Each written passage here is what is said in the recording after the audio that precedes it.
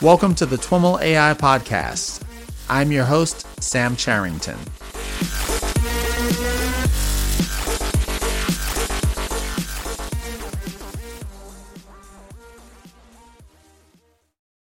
All right, everyone. I am on the line with Phoebe DeVries and Brendan Mead. Phoebe is a postdoctorate fellow with the Department of Earth and Planetary Sciences at Harvard, as well as an assistant faculty at the University of Connecticut. And Brendan is professor of Earth and Planetary Sciences at Harvard and an affiliate faculty in computer science as well. Phoebe and Brendan, welcome to This Week in Machine Learning and AI. Thanks so much for having us, Sam. Thank you. Let's get started by having the two of you introduce yourselves. Brendan, why don't you go first? Thanks, Sam. Yeah, I'm a professor of Earth and Planetary Sciences at Harvard, where I've been for the past 13 years. Prior to that, I got an undergraduate degree in History of Science from Johns Hopkins University, and I got my PhD in Earth, Atmospheric, and Planetary Sciences from MIT. And here at Harvard, we do a lot of work on computational earth science with a particular emphasis on understanding earthquakes. Fantastic. And Phoebe? Yeah, well, I did my undergrad at Harvard in applied math. And then I spent a year at Cambridge doing a master's degree in glaciology, and then came back to work in Brendan's research group for my PhD. And now I'm a postdoc with him. And for most of my PhD, we worked on sort of large-scale forward modeling problems of time-dependent stress changes after large earthquakes. But now we're really focusing on machine learning for earthquake science.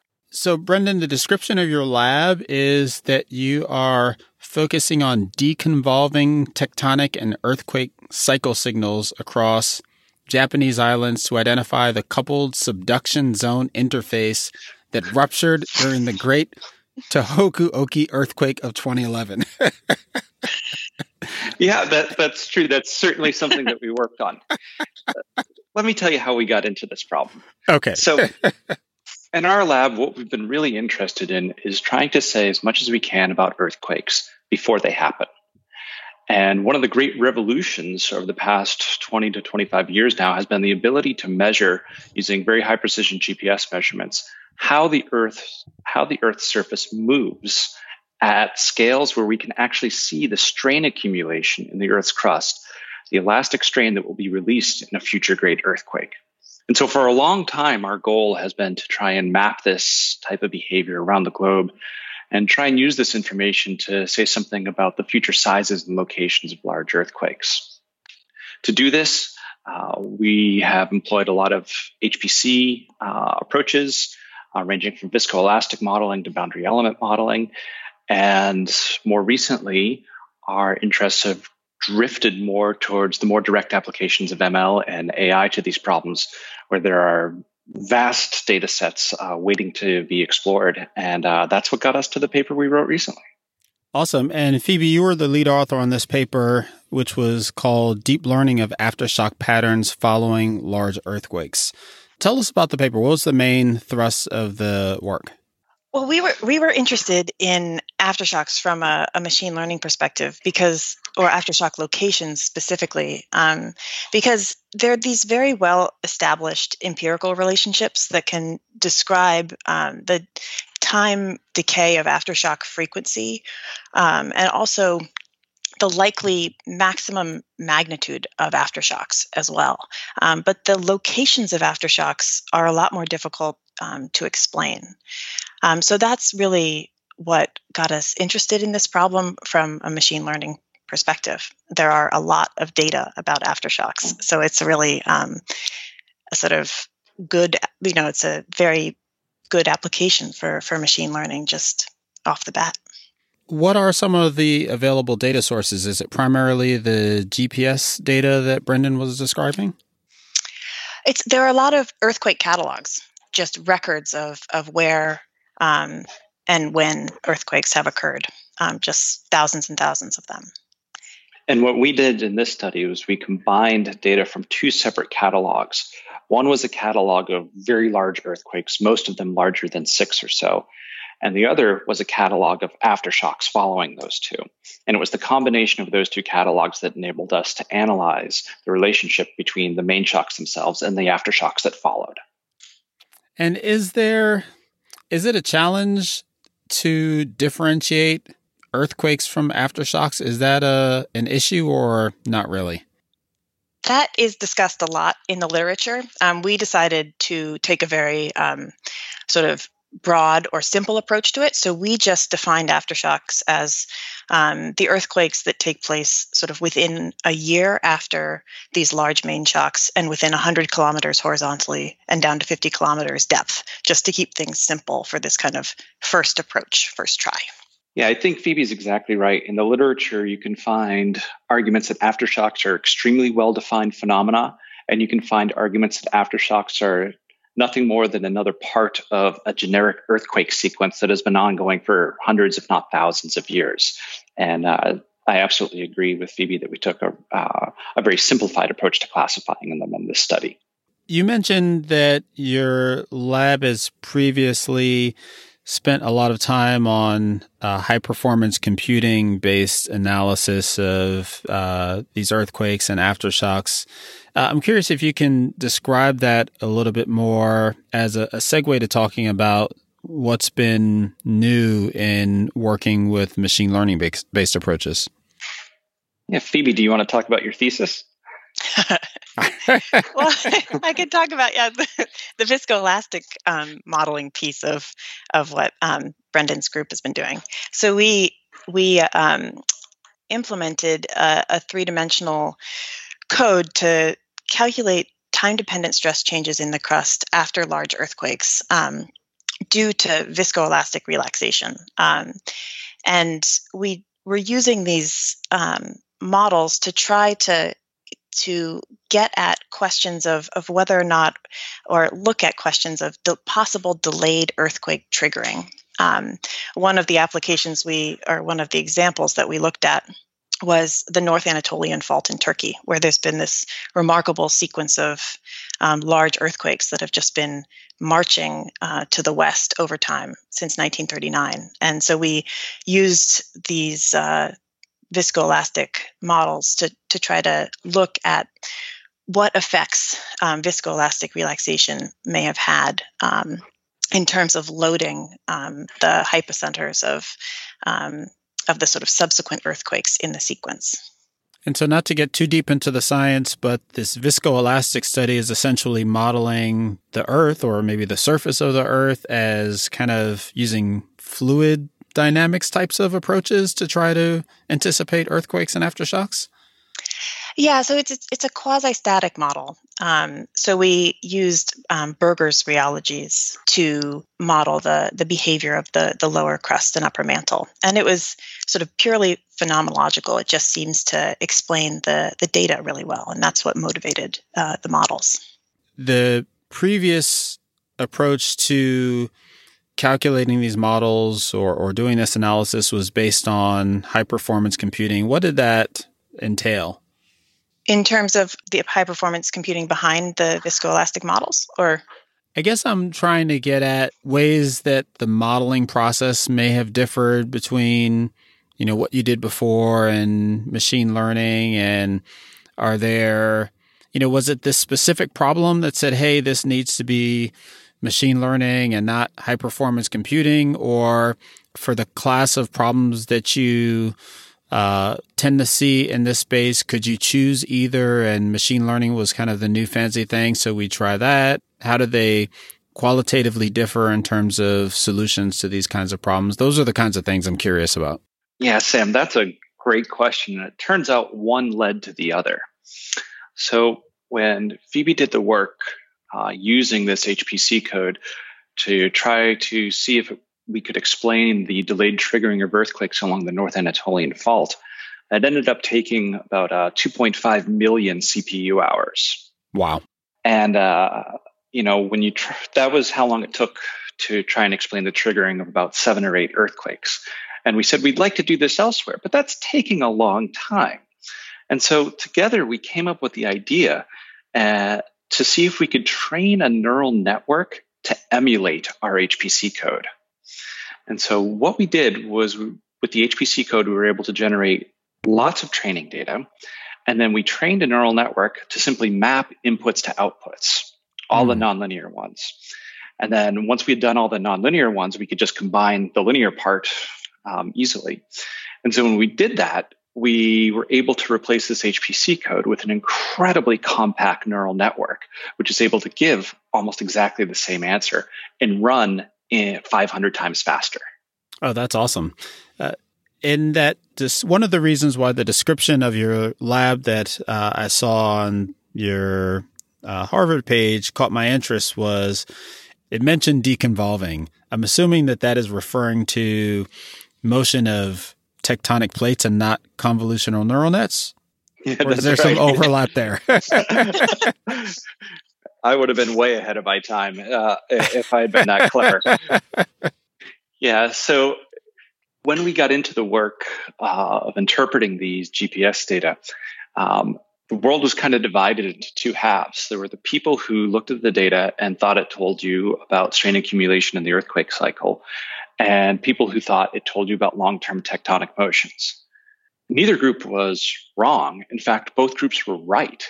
And it was the ability to integrate and deconvolve those two signals together that really allowed for progress to be made. And that involved developing a class of large-scale models. And that's what allowed us to really isolate the part we care about, which is the strain accumulation signal. So let's talk a little bit about that modeling process. How did you go about that? Yeah, so the core idea was to think about earthquakes not as random phenomena, not as things that popped up in the middle of nowhere, but rather to think about earthquakes as a byproduct of plate tectonics.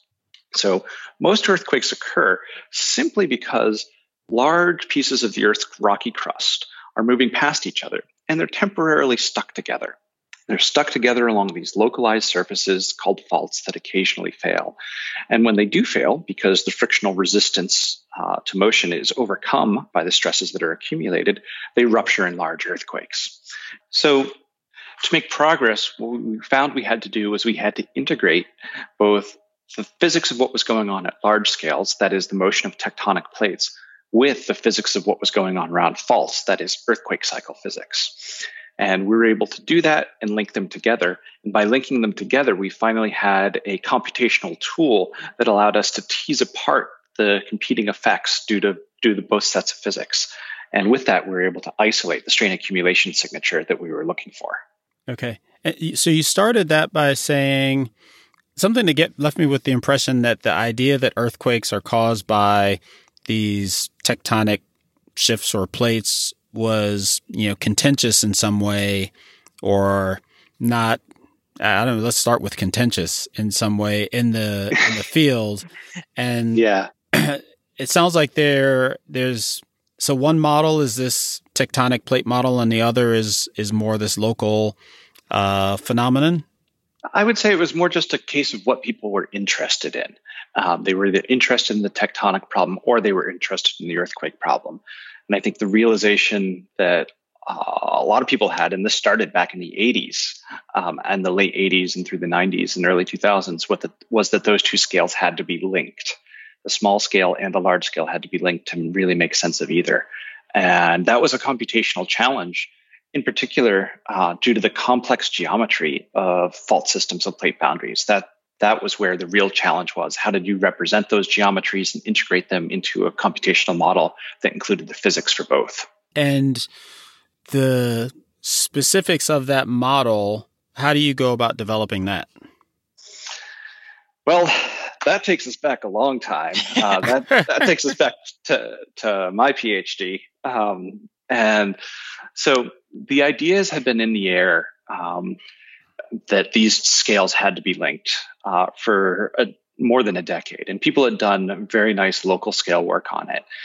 And what I attempted to do was to generalize that work so that we could put in high fidelity, very geometrically complex representations of fault systems like those in Southern California, which are unbelievably complex.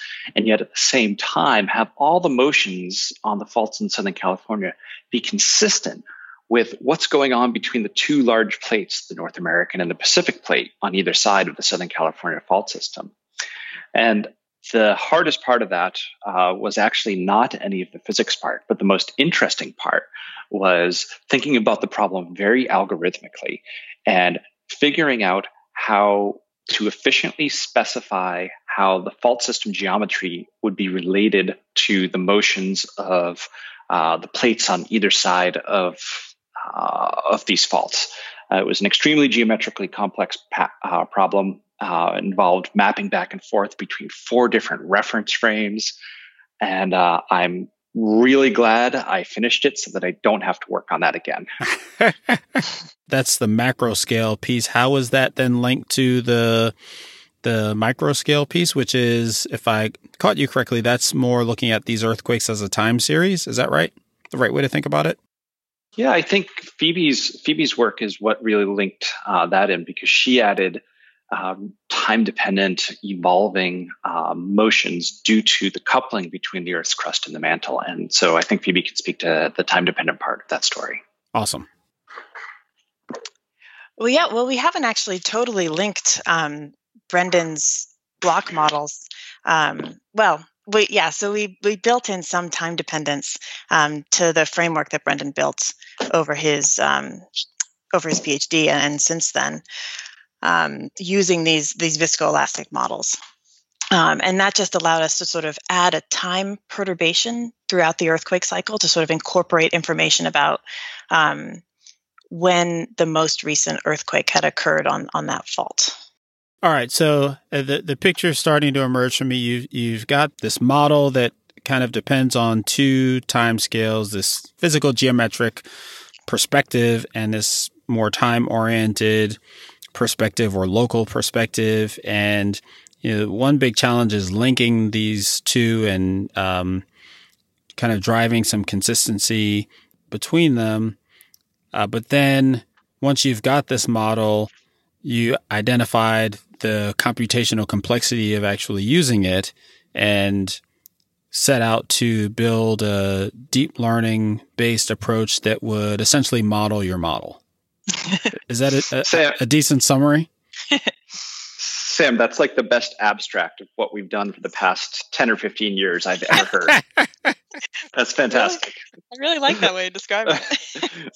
And that was our entry into the machine learning and the machine learning world. And from that, we eventually found these data sets that we could start making slightly less model-dependent predictions with. And that's what led us to the paper.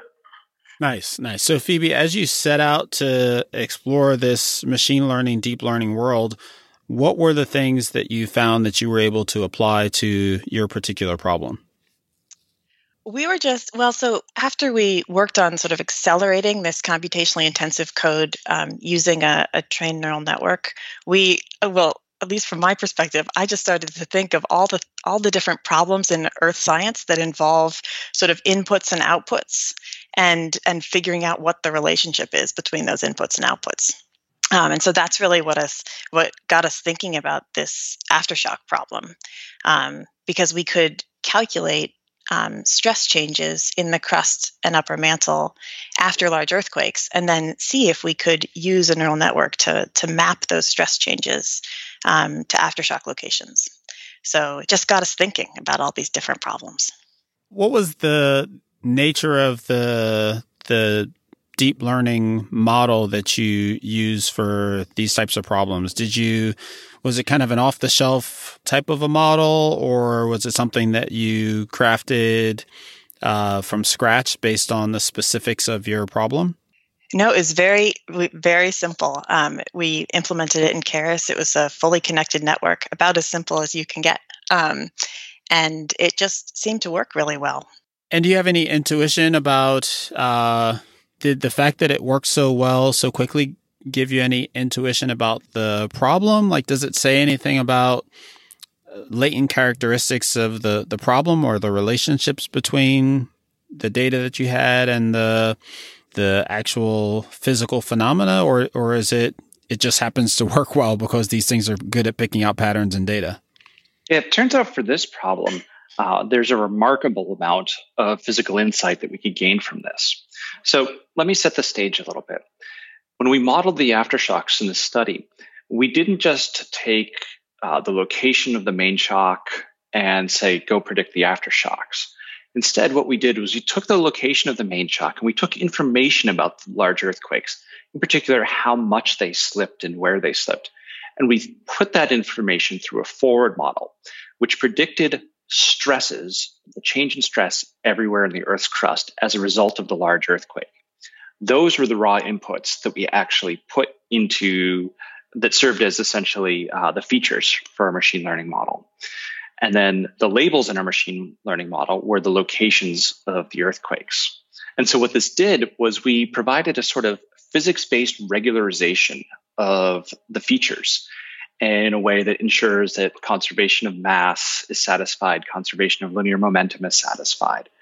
And because of this, when we were able to look at the neural network and do inference with it after we had already trained and everything, we were able to look at synthetic examples and we were able to interpret those synthetic examples in the context of some of the basic physics that we had put in. And what it led us to discover was that, in fact, the neural network had not learned some absolutely out there pattern. The neural network had actually come very close to finding a physical quantity that we had heard of before. And that was something essentially called the von Mises yield criterion. And this is a metric that exists in the literature and is very commonly used to explain the transition from elastic to plastic behavior in particular. And so that's one of the things that was really interesting about this study. We didn't just get a neural network. We didn't just develop a neural network that had greater predictive power. It turned out we learned that the physics that might be controlling the triggering of aftershocks was different from what we thought it was before. Oh, that's really interesting. Well, how did you go from the predictions that you were seeing, the inferences that you were seeing, to backing that into this von Mises yield criterion? How did you see that that was there? Yeah, go ahead, Phoebe. Yeah. Oh, yeah. We looked at synthetic examples because it was kind of daunting to think about interpreting the predictions of the neural network for these very complex slip distributions that we got from these catalogs. So we looked at just for idealized earthquakes, what the neural network was predicting. And then we just simply compared that spatial pattern to the spatial patterns of a big suite of different stress metrics. To see sort of which ones it was most highly correlated with. And it turned out that something like 98% of the variance in the neural network output could be explained by the von Mises yield criterion. Okay, so you already had this criterion in mind as a contributor or a way to model these aftershocks going into this problem.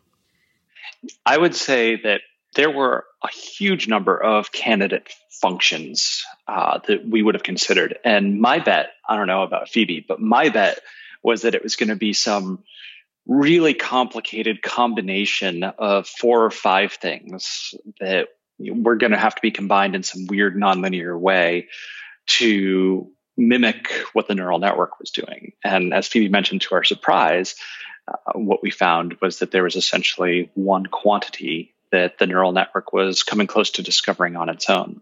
And in that sense, it's really interesting because a neural network is obviously incredibly good at finding very complicated nonlinear functions. And what it told us in this case was that to the extent that we trained it, it couldn't find anything that did too much better than a single physical quantity that actually exists. Mm-hmm. So, Phoebe, what was the most challenging aspect of applying neural networks to this problem? The neural network part really wasn't that challenging. It was the sort of data assembly, and which was really, really a lot. And I think the generation of that, generation of the data set was really the heavy lift of this, because we had to read in all these complex slip distributions from this online catalog that many different authors had contributed to. So there were lots of sort of slight inconsistencies in the way that these data files were written, and so it had to be sort of very robust to those little inconsistencies. And then for each slip distribution, we had to calculate the stress changes in the vicinity and within 100 kilometers of each of these large main shocks, and then incorporate another catalog of the aftershocks. So it was just a very large-scale data assembly problem. The aftershocks that you were predicting those in two-dimensional space as opposed to kind of radial distance from the earthquake, presumably. And were you also trying to predict the magnitude of the aftershocks as well? No, that's what we're working on now. We're working on the magnitude problem. Good question. But we were doing it in the volume around the fault. And we decided to make this problem very easily tractable to start out with. We decided to frame this problem of explaining aftershock locations as a binary classification problem. And the way that we did that was we discretized the volume around each of these main shocks, and then framed the problem as trying to classify each grid cell as either containing or not containing aftershocks. So that is the sort of way that we approached it. But we did do it not in 2 dimensions. We did it in the whole volume around the fault. Was that binary classification approach, was that the first thing you decided to try and it worked, or did you kind of iterate or evolve to that? That's the first thing we tried, and the results were just so interesting that we went with it. But we're certainly now trying lots of different other approaches to see what we can learn. And what are some of those? Well, we're looking at aftershock magnitudes right now. And it's all very preliminary, but it's really interesting to look at the kind of patterns that the neural network outputs and sort of use these approaches as kind of pattern synthesizers almost. And then I think going forward, also looking at aftershock density and eventually aftershock timing as well. I'm so curious about this, about how you incorporated the von Mises yield criterion. Was that incorporated into the neural network itself or the machine learning aspect of this project, or was that secondary analysis that you just applied to the results? Option 2. Got it. Okay. And that's why it's interesting, because it's not a quantity that we gave it. And one could compute that quantity from the inputs. You essentially have to solve an eigenvalue problem. But that's why it was such a surprise to us.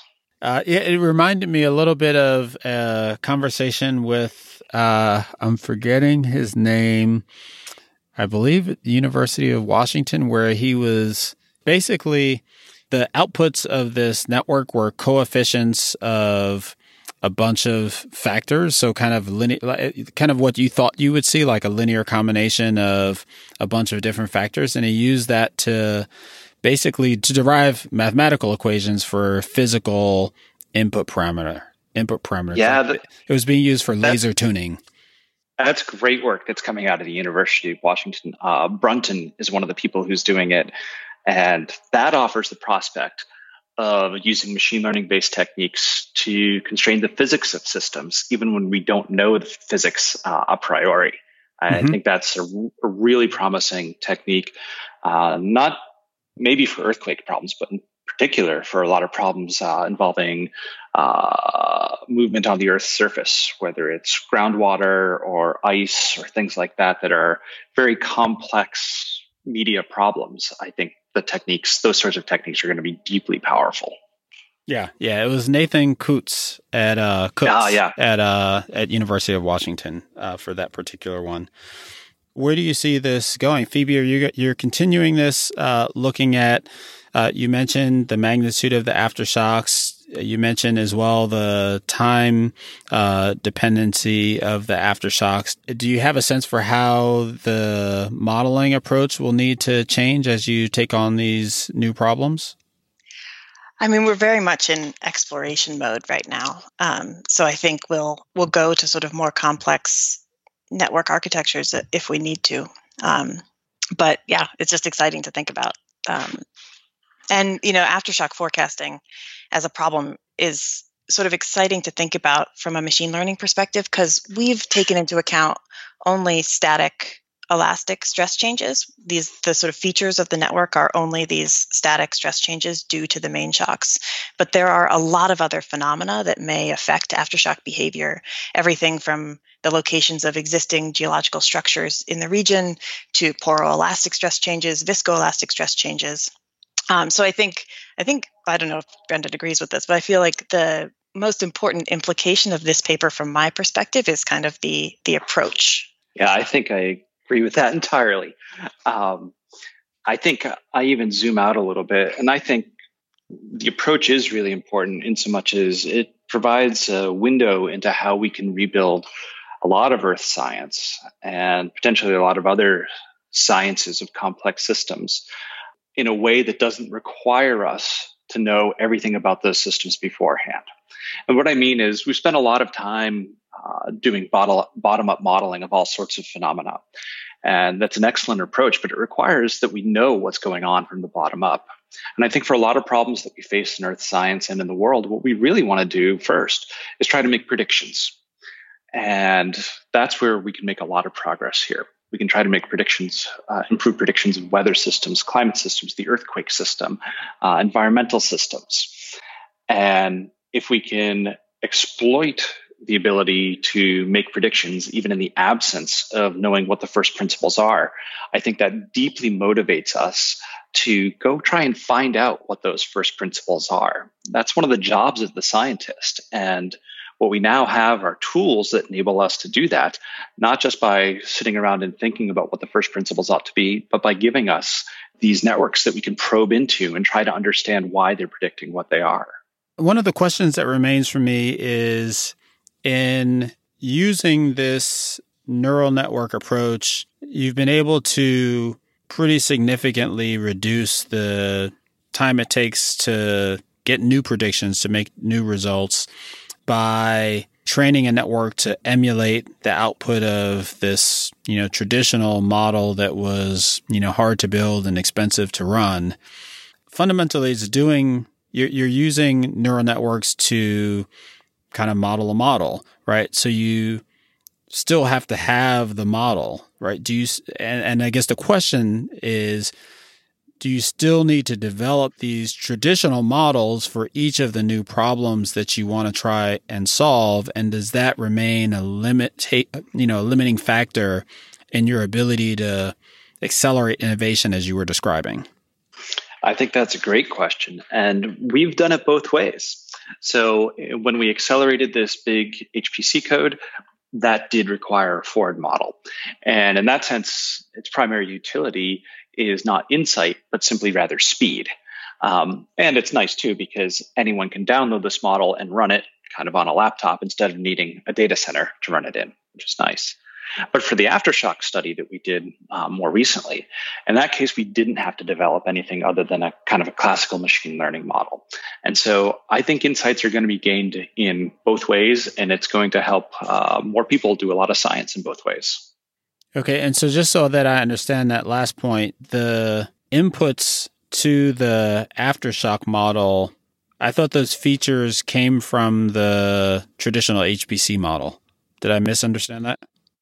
Yeah, those are two separate studies by and large. So Got it. Okay. One could have put in that HPC model. That's a really good idea, Sam. We should probably do that study. Hold on, I got to write that down. But we used a simpler version of it for this particular study, which was not time dependent. It was just a step function change in stress due to the earthquake itself. I'm sure it'll make even more sense when I listen to it again.